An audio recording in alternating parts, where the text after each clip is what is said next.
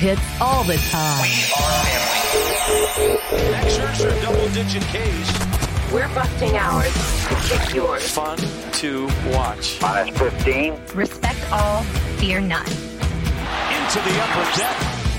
Intensity is not a curfew. Oh, mercy. 5, 4, 3, 2, 1.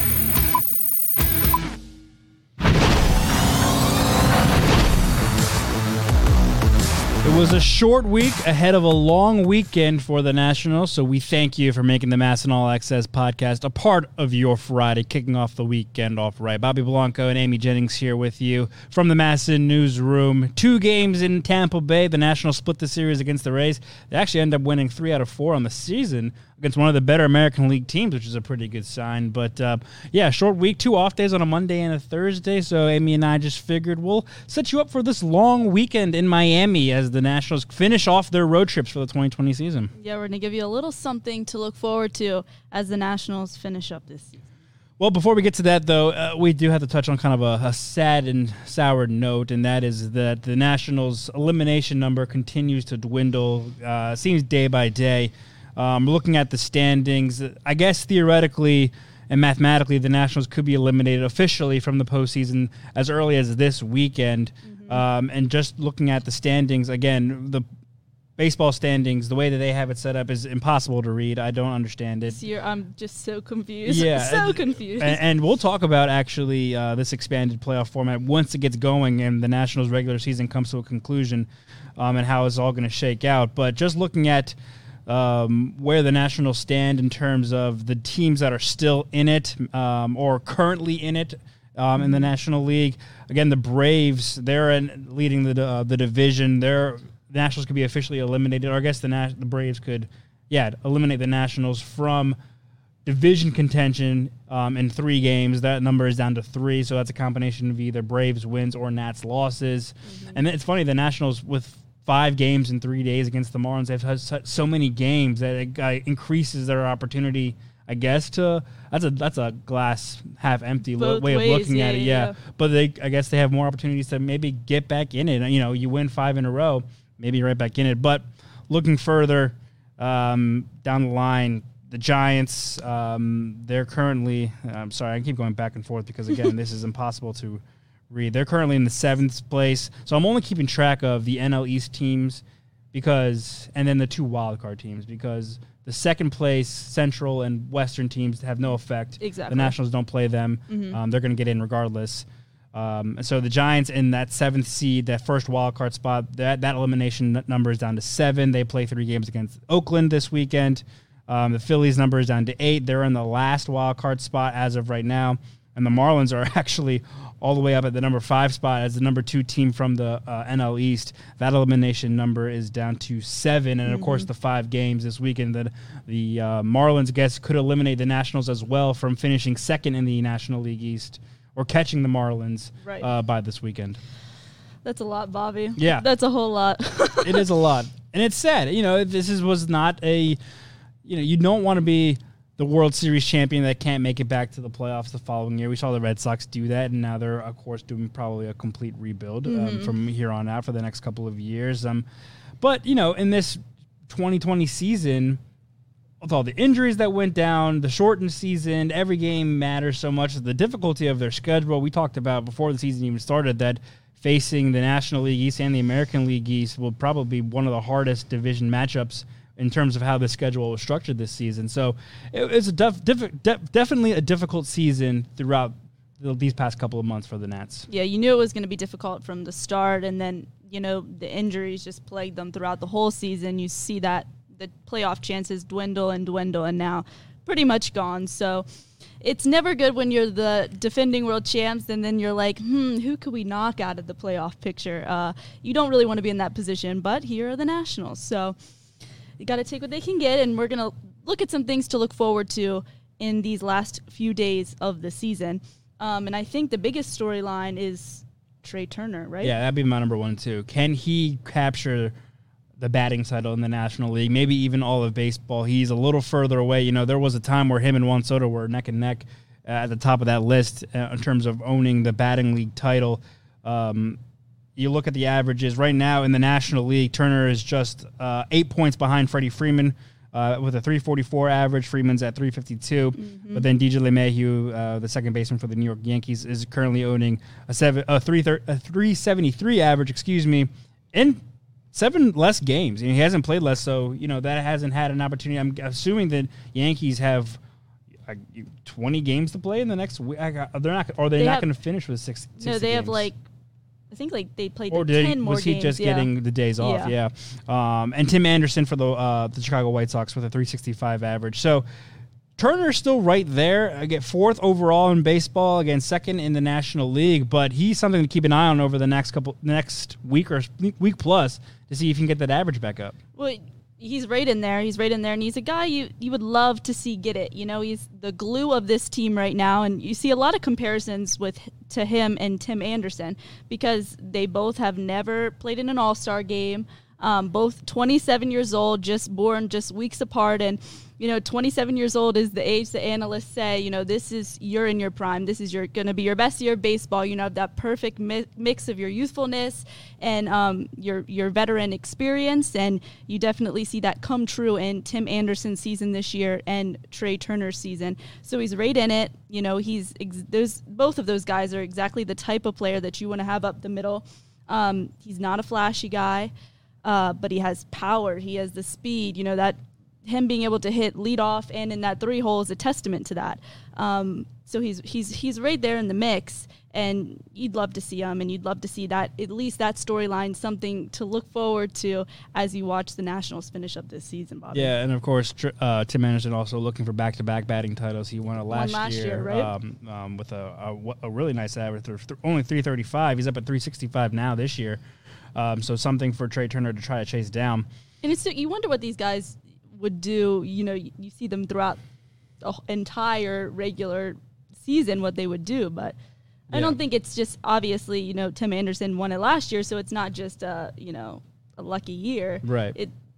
These guys are good. And DJ LeMahieu has been one of the better consistent hitters in baseball, and he's as well the same for his way, career. Not a big flashy player, but he is the glue that has held that team together this season too. Yeah, and it's crazy, like the 60-game season, how much stock are we going to put into these numbers at the end of the season? I think batting title, though, is one of those where you can say, everyone had a fair chance. Mm-hmm. You look at maybe some pitching numbers, they have less starts, so those can kind of fluctuate. You're only facing certain lineups, you're not facing the rest of the league. Right. But batting title, batting average, everyone has the same amount of, considering all things healthy and you have to have the certain amount of bats and so the way that you qualify, it all kind of evens out. So that is a statistic in my mind that is like, all right, that's fair. We can kind of take that as, you were the best hitter in 2020, albeit in a shortened season, but there's nothing to take away from. Why would I take something away from you like that? Because it was kind of a fair playing ground. Does that make sense? No, I think you're right. I think you're absolutely right about that. Another thing going in favor for Trey Turner is actually the upcoming opponents. He, of course, plays the Marlins. The Nationals play the Marlins this week. Then they finish with at home against the Phillies and the Mets. This season, he's hitting .438 against the Marlins in 5 games, so he has 5 more games to feast on Marlins pitchers. Not so high against the Mets, only a 250 average, but he also hits 360 against the Phillies. They have 3 games Monday through Wednesday. Actually, 4 games because they have a doubleheader on Tuesday.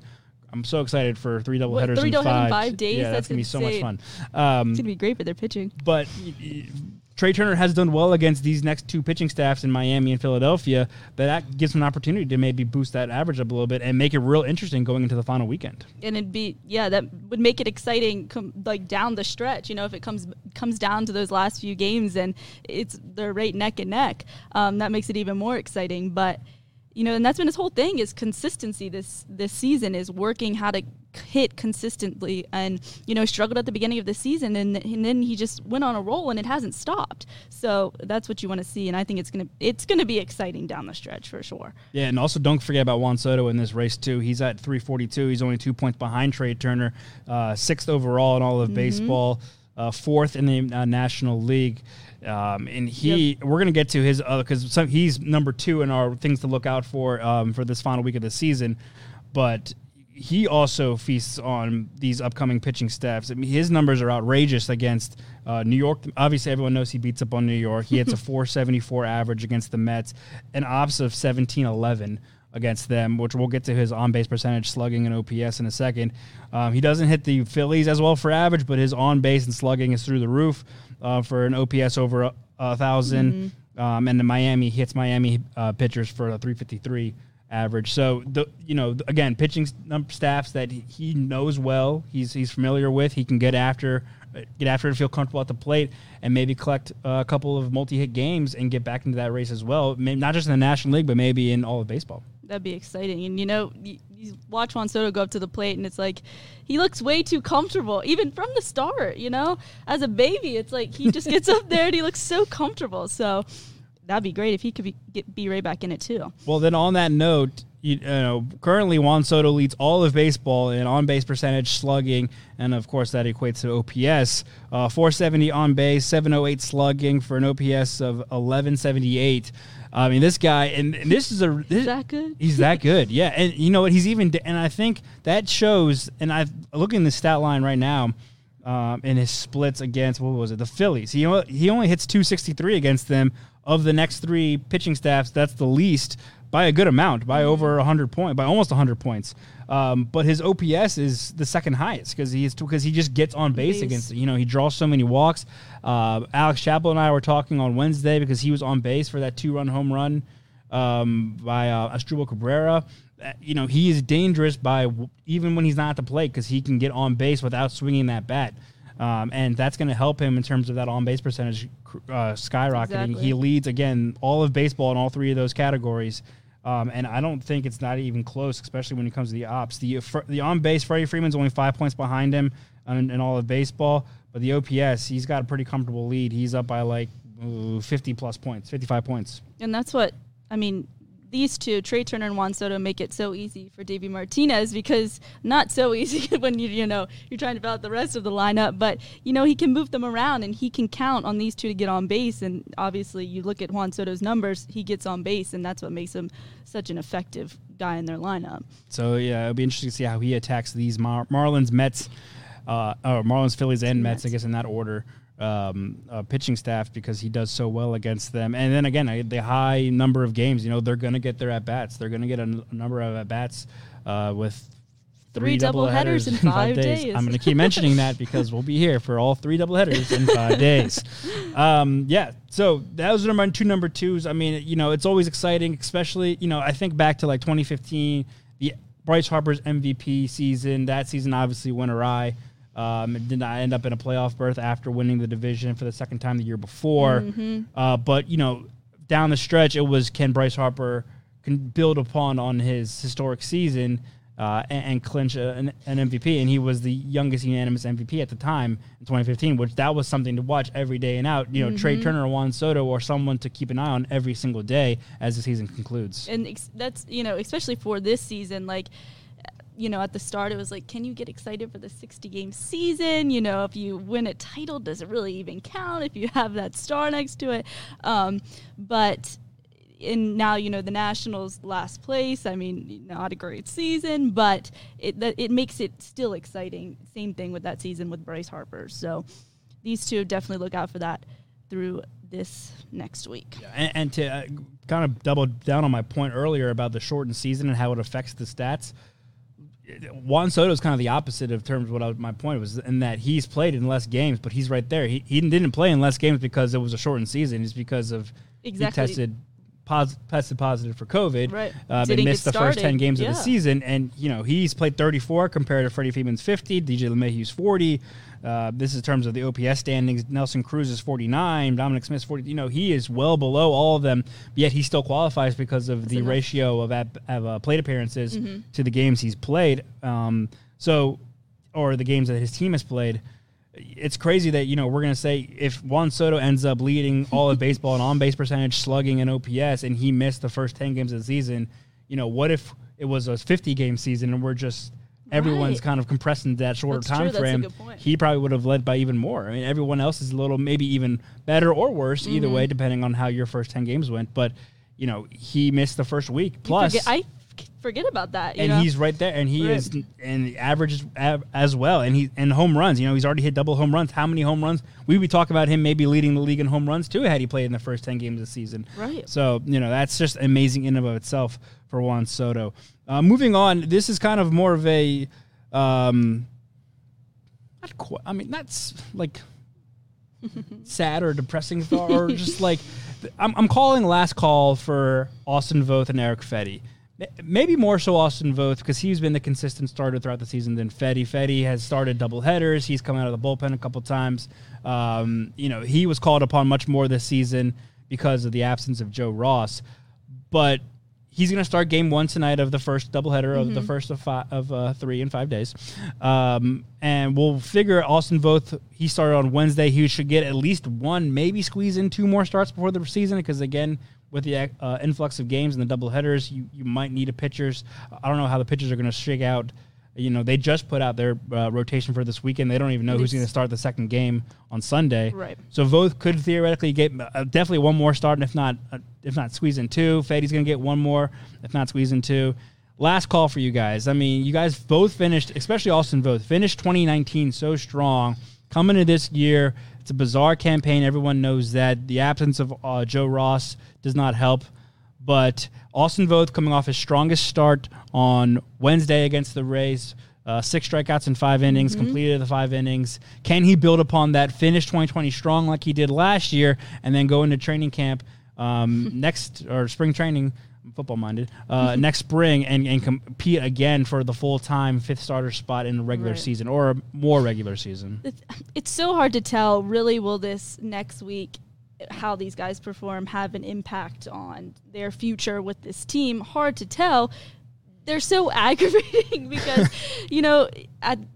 they all showed up last year when the Nationals needed them. And at the winter meetings, we were talking to Mike Rizzo, and he's like, it is neck and neck between Eric Fedde, Austin Voth, and at that time Joe Ross, before he, of course, opted out for the season. And you wanted so bad for them to just, fight it out for that spot and somebody to really earn it. Ended up being Austin Voth, even though Eric Fedde's only pitched a third of an inning less than Austin Voth because of, of course, Strauss was out for the season, and that's how that all kind of shook out. But they just haven't done their job. And, we'll talk about Patrick Corbin being the only pitcher that seems to be able to go late into games, but they just get into trouble so early. And, both have ERAs over 5. Both has a 7.17 ERA. Just had that strong outing two days ago. Yep. Season high 6 strikeouts, so that's exciting.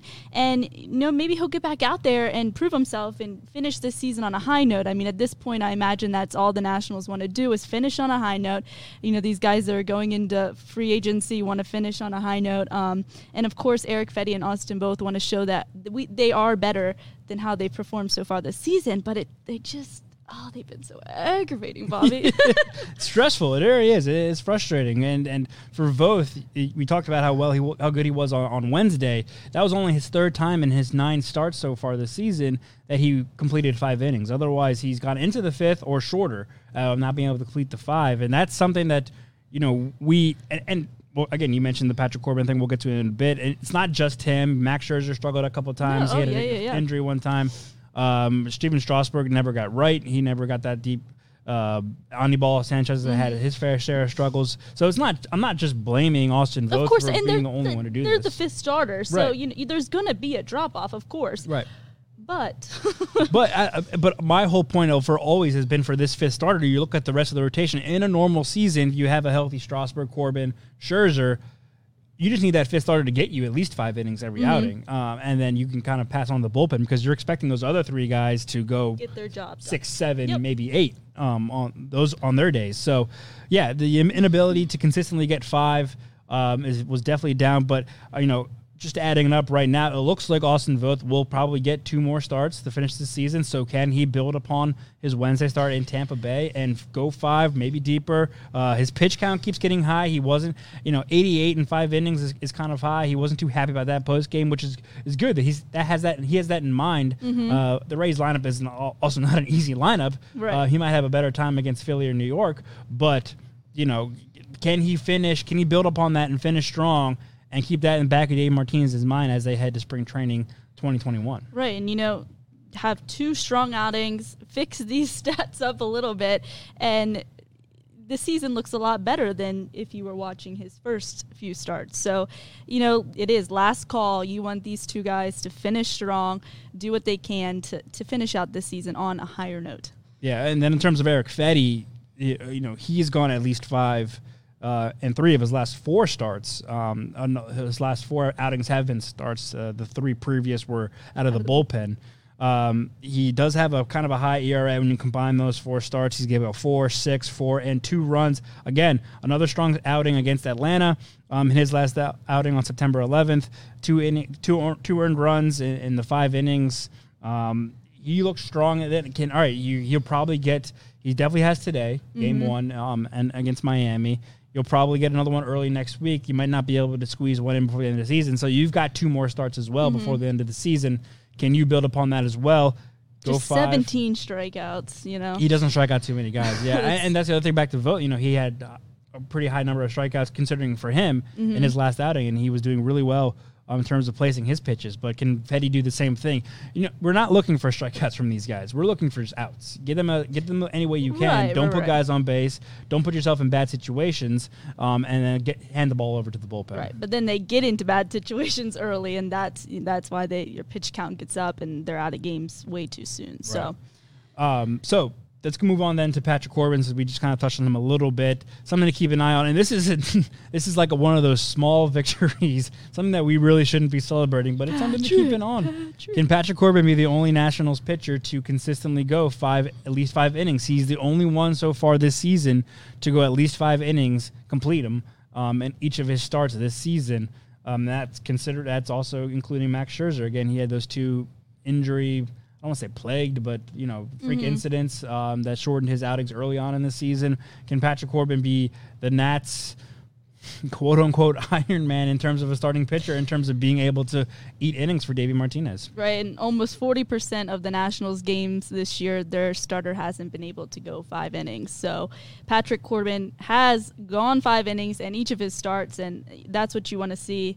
Scherzer's obviously the ace of this rotation, but he gets into trouble early. I mean, he has a tendency to get that pitch count up earlier than you'd like to see. And he, of course, had that one outing this year, hamstring issues and all of that. But, Patrick Corbin has been the only guy able to go deep into games this year. And what I wonder is, with all these doubleheaders coming up and all these games to play, and Patrick Corbin being the only one that seems to be able to go deep into games, will they go with some bullpen days? Will they go with some openers, and we'll get into the young arms or new arms in this bullpen, and maybe they want to see some of those guys and let them each pitch a couple innings. I don't know. Maybe that's an option, and we'll see what they end up doing. They have their Nationals don't typically do that, but seeing as this season is going the way it's going, these new arms in the bullpen, why not? Yeah, right. Yeah.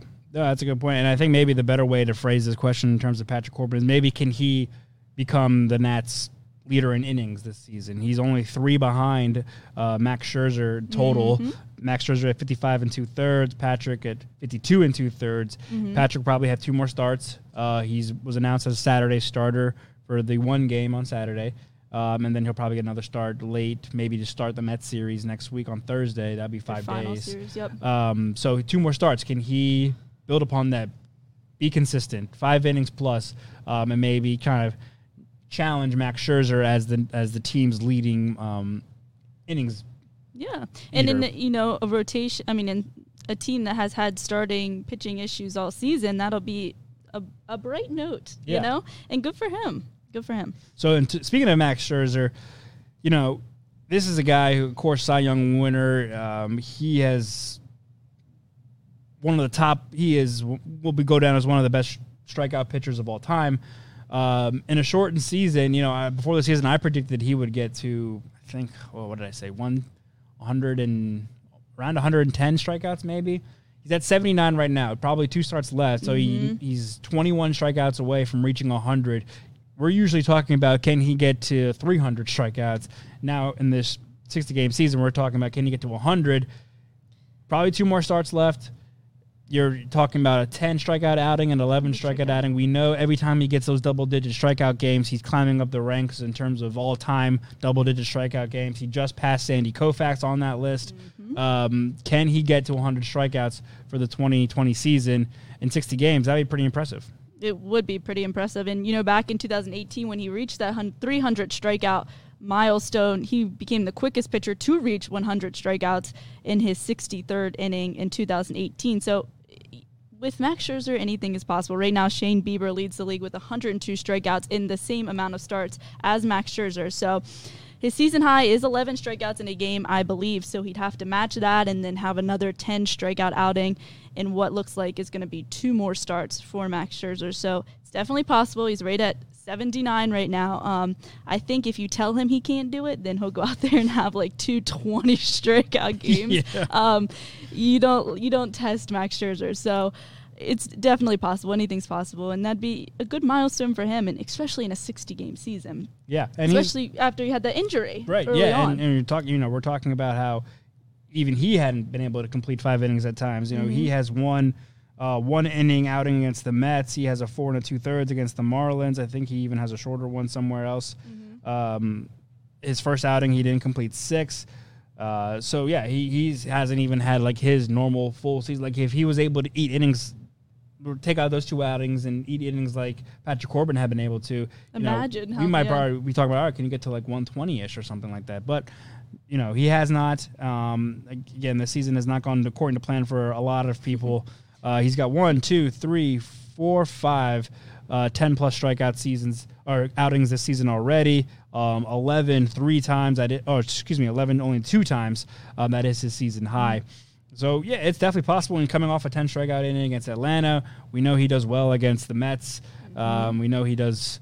Usually gets a young Marlins lineup. Marlins obviously are better this year, but when he pitches on one of the games on Sunday, they're a better lineup now than he is able to get swing and miss stuff against them. So yeah, it's definitely possible. And he's also in a group of pitchers that are chasing 100 strikeouts. You mentioned Bieber. He's the only one to surpass 100 so far. Well past 112, but Garrett Cole hasn't reached it yet. Lucas Giolito, Aaron Nola, Jacob deGrom, Yu Darvish.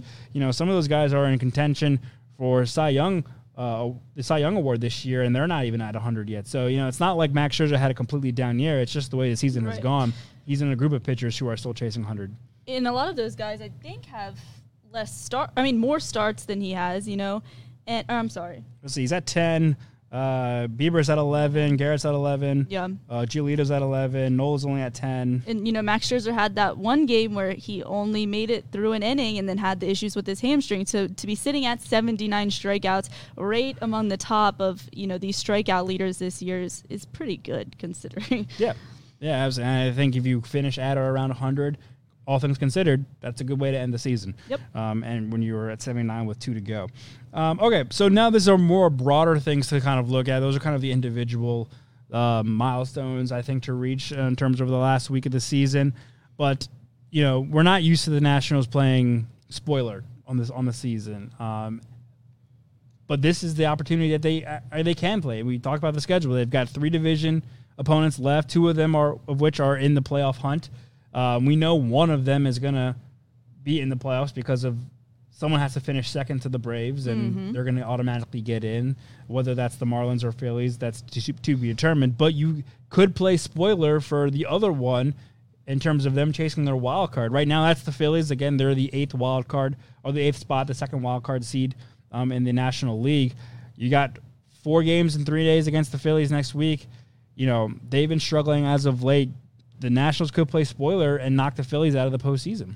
Yeah, they absolutely could. Right now, the Phillies' magic number is at 11, and they play 4 against Toronto and then 4 against the Nationals. So it's definitely possible. And you don't want to be in this spot, obviously, playing spoiler, especially coming off of, a World Series win. But that's something to play for at this point. So they could definitely play a part in that, playing all these games against the Marlins coming up and then against the Phillies. So, and then they could catch the Mets. That's possible.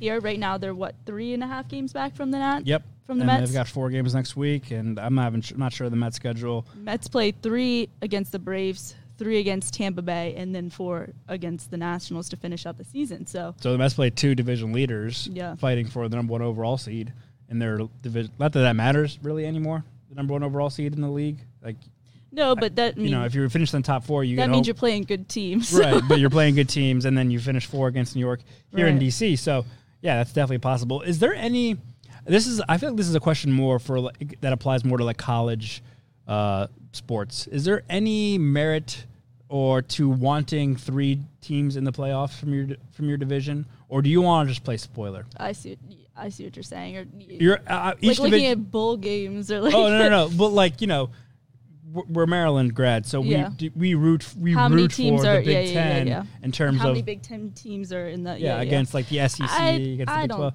Do you if the Phillies and Marlins, well, obviously one of those teams has to make it because each division gets 2 teams locked in.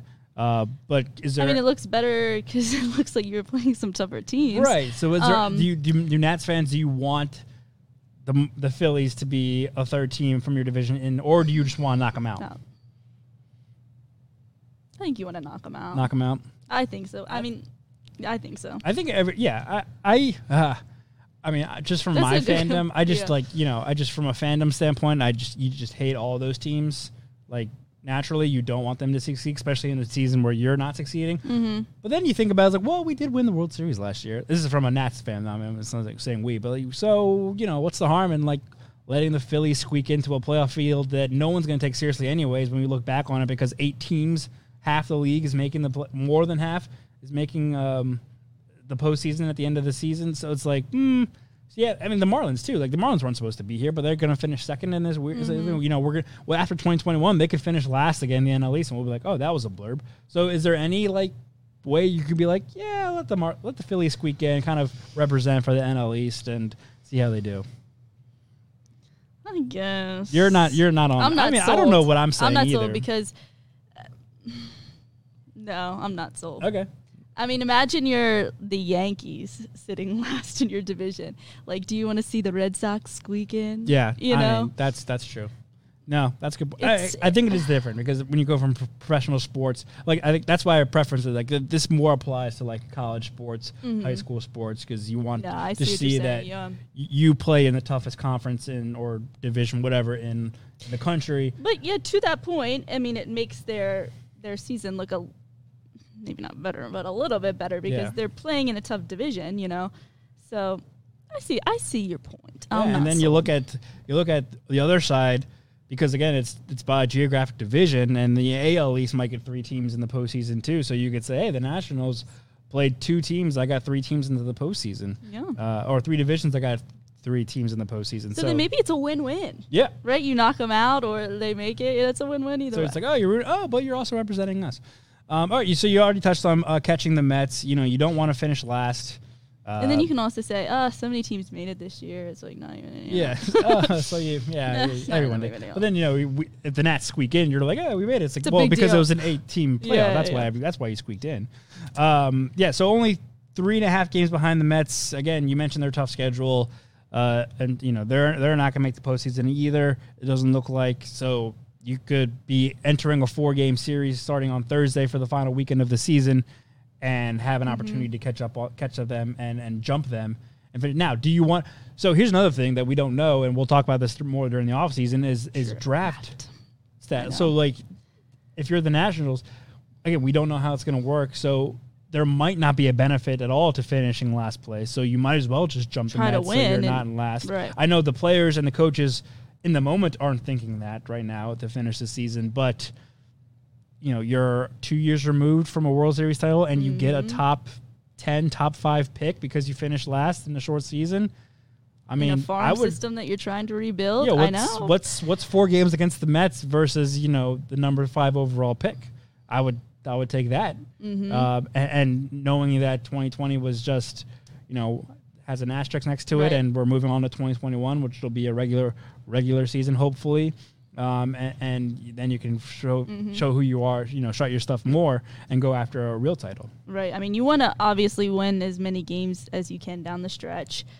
They're trying to win, not trying to tank by any means, but that is, I mean, that's a good optimistic thing to look at, you know, if they end up finishing last and get a much better draft pick than I think anybody would have anticipated this year. But depending on, we have no idea how the draft is going to work yet at this point, but wouldn't hurt. That would be my fear is that they do finish last, but then there's no benefit of them finishing last. Like Manfred steps in and is like, nope, we're switching it up because this was not how the season should have gone. It's not fair. So we're going to do, you know, the same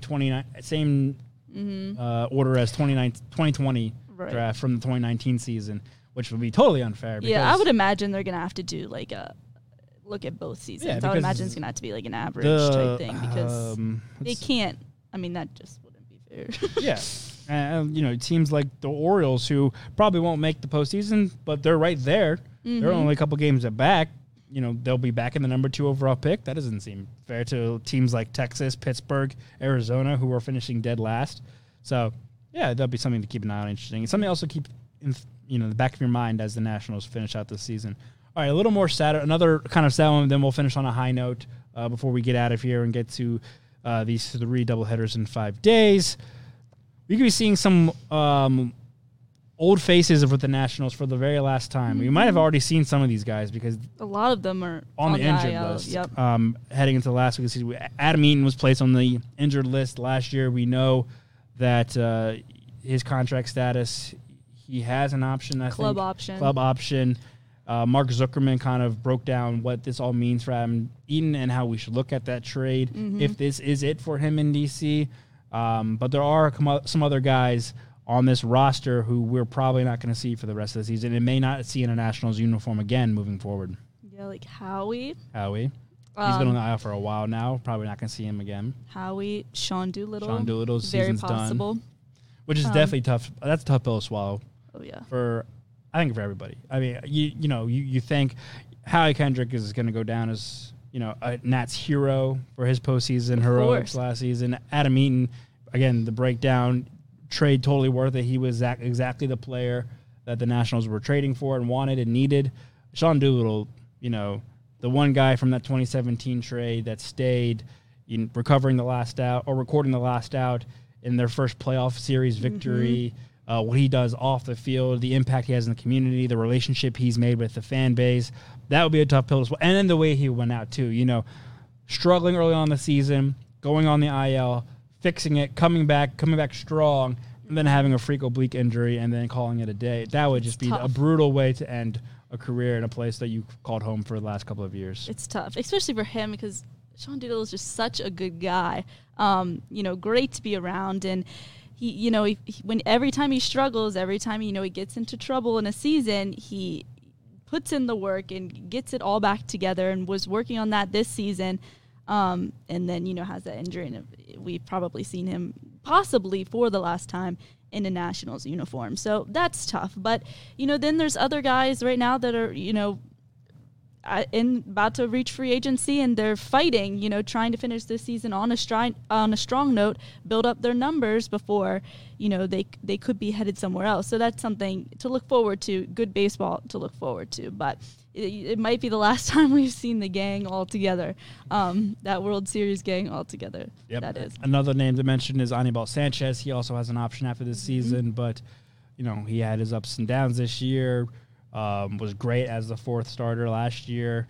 Will the Nationals hold on to him and try to bring back the 4-headed monster total, you know, healthy in 2021? Or do you say, thank you for your service, we're going to go find another 4th starter out on the market this offseason and probably reinvigorate that rotation? All right, on a lighter note, there are some young guys that we know will be around that have had pretty strong debuts. We're going to get into a deeper breakdown of the young guys that we saw. Again, that's an off-season topic in the next couple of weeks. So kind of break down who made their debuts this year, what do we like, what we didn't like, what can people work on.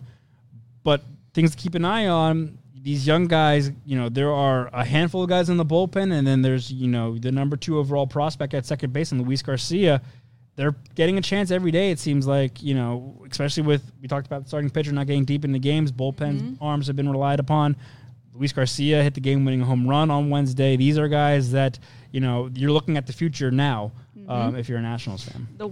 one positive note of, a lot of injuries and a bad season is that you're going to get to see these young guys and, they can get their feet wet. Now is the perfect opportunity for them to come in, low leverage, and get their feet wet. And it's a great chance for, the organization to see what these guys can do. You talk about Luis Garcia. We saw him way more than we would have imagined we would have. Only 20 years old, never played a game in AAA. And when Starlin Castro ended up going out for the season, he stepped up and he's made his fair share of errors, but he's had some big moments at the plate, the game winner last night. It's been great to see him consistently. And then, we talk about, obviously, Yadier Hernandez just option, but, that's a great storyline that we probably wouldn't have otherwise gotten to see. Almost 33 years old, finally making his MLB debut. The VP of International Operations saw him when he was 22 playing in the Cuban League, then saw him again when he was 29, and he defected from Cuba when he was playing in Florida. He was cheap and, was the Nationals minor league player of the year last year, finally made his debut. That's a great storyline that you probably wouldn't have otherwise gotten to see. And then we talk about all these promising arms in the bullpen, a lot of young guys which is why I think that it's possible that the Nationals might go with some bullpen games down this final stretch just to see some of these guys more, get them some more innings, and especially when you don't have the starting pitching going deep into games. Ben Bramer, Kyle Finnegan. I mean, just some of these guys. We just saw Aaron Barrett. Yep. Another great story. And he looked another great story and looked just so much better. Had his mechanics together. Kyle McGowan. All these guys who come up and are looking better and some promising arms there. Yeah, and I think it was Mark Zuckerman on MASNsports.com the other day had an article being like, the future of the bullpen's here. We talk about how the back-enders were supposed to be these veterans and Will Harris, Sean Doolittle, and Daniel Hudson. Now you're looking at Kyle McGowan, Kyle Finnegan, and Tanner Rainey. Tanner Rainey's probably not going to appear again this season on the IL too. But, those are guys that and Dave Martinez has mentioned this a couple of times over the past week or so. Like, these guys are in high leverage situations and they're performing, and they're going to be a key part in us not only to finish the season but for years to come because they're young and they've been effective. And Finnegan, is the one that really sticks to them. We talked about Tanner Rainey a bunch, but we kind of knew his stuff coming into the season. He had a strong finish last season and appeared a couple of times in the postseason. But Finnegan coming out of nowhere and out of necessity because of the injuries to Will Harris, to Sean Doolittle, and getting himself in high-level situations, getting into a bases-loaded jam against the Rays and getting out of it, being called upon, I think, a couple of times in some jams and getting out of it. He is a guy that has performed really well and beyond expectations.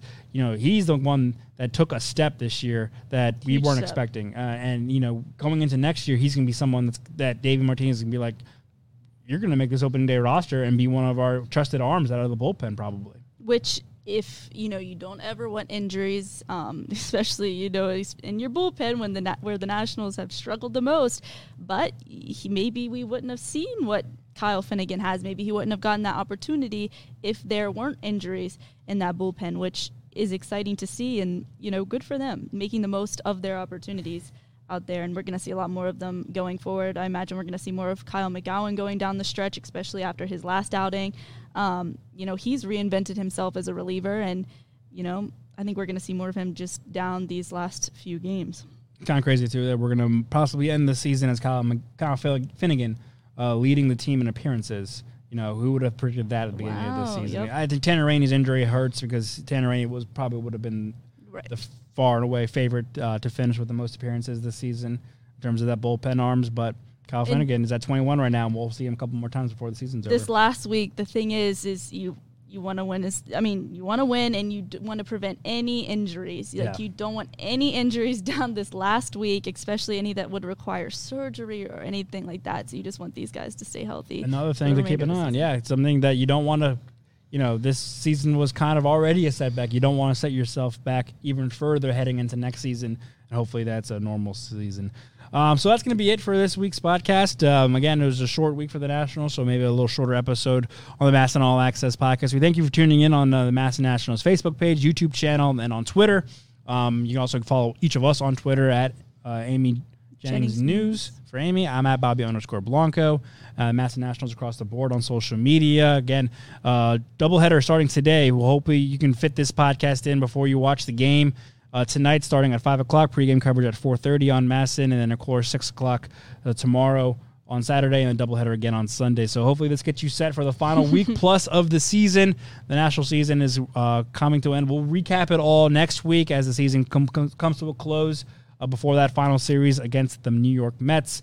Shout out to Brendan Mortensen for his help behind the board and doing all of the great stuff behind the scenes. Follow the MASN All Access podcast on Spotify, Apple Podcasts, Google Podcasts, and SoundCloud.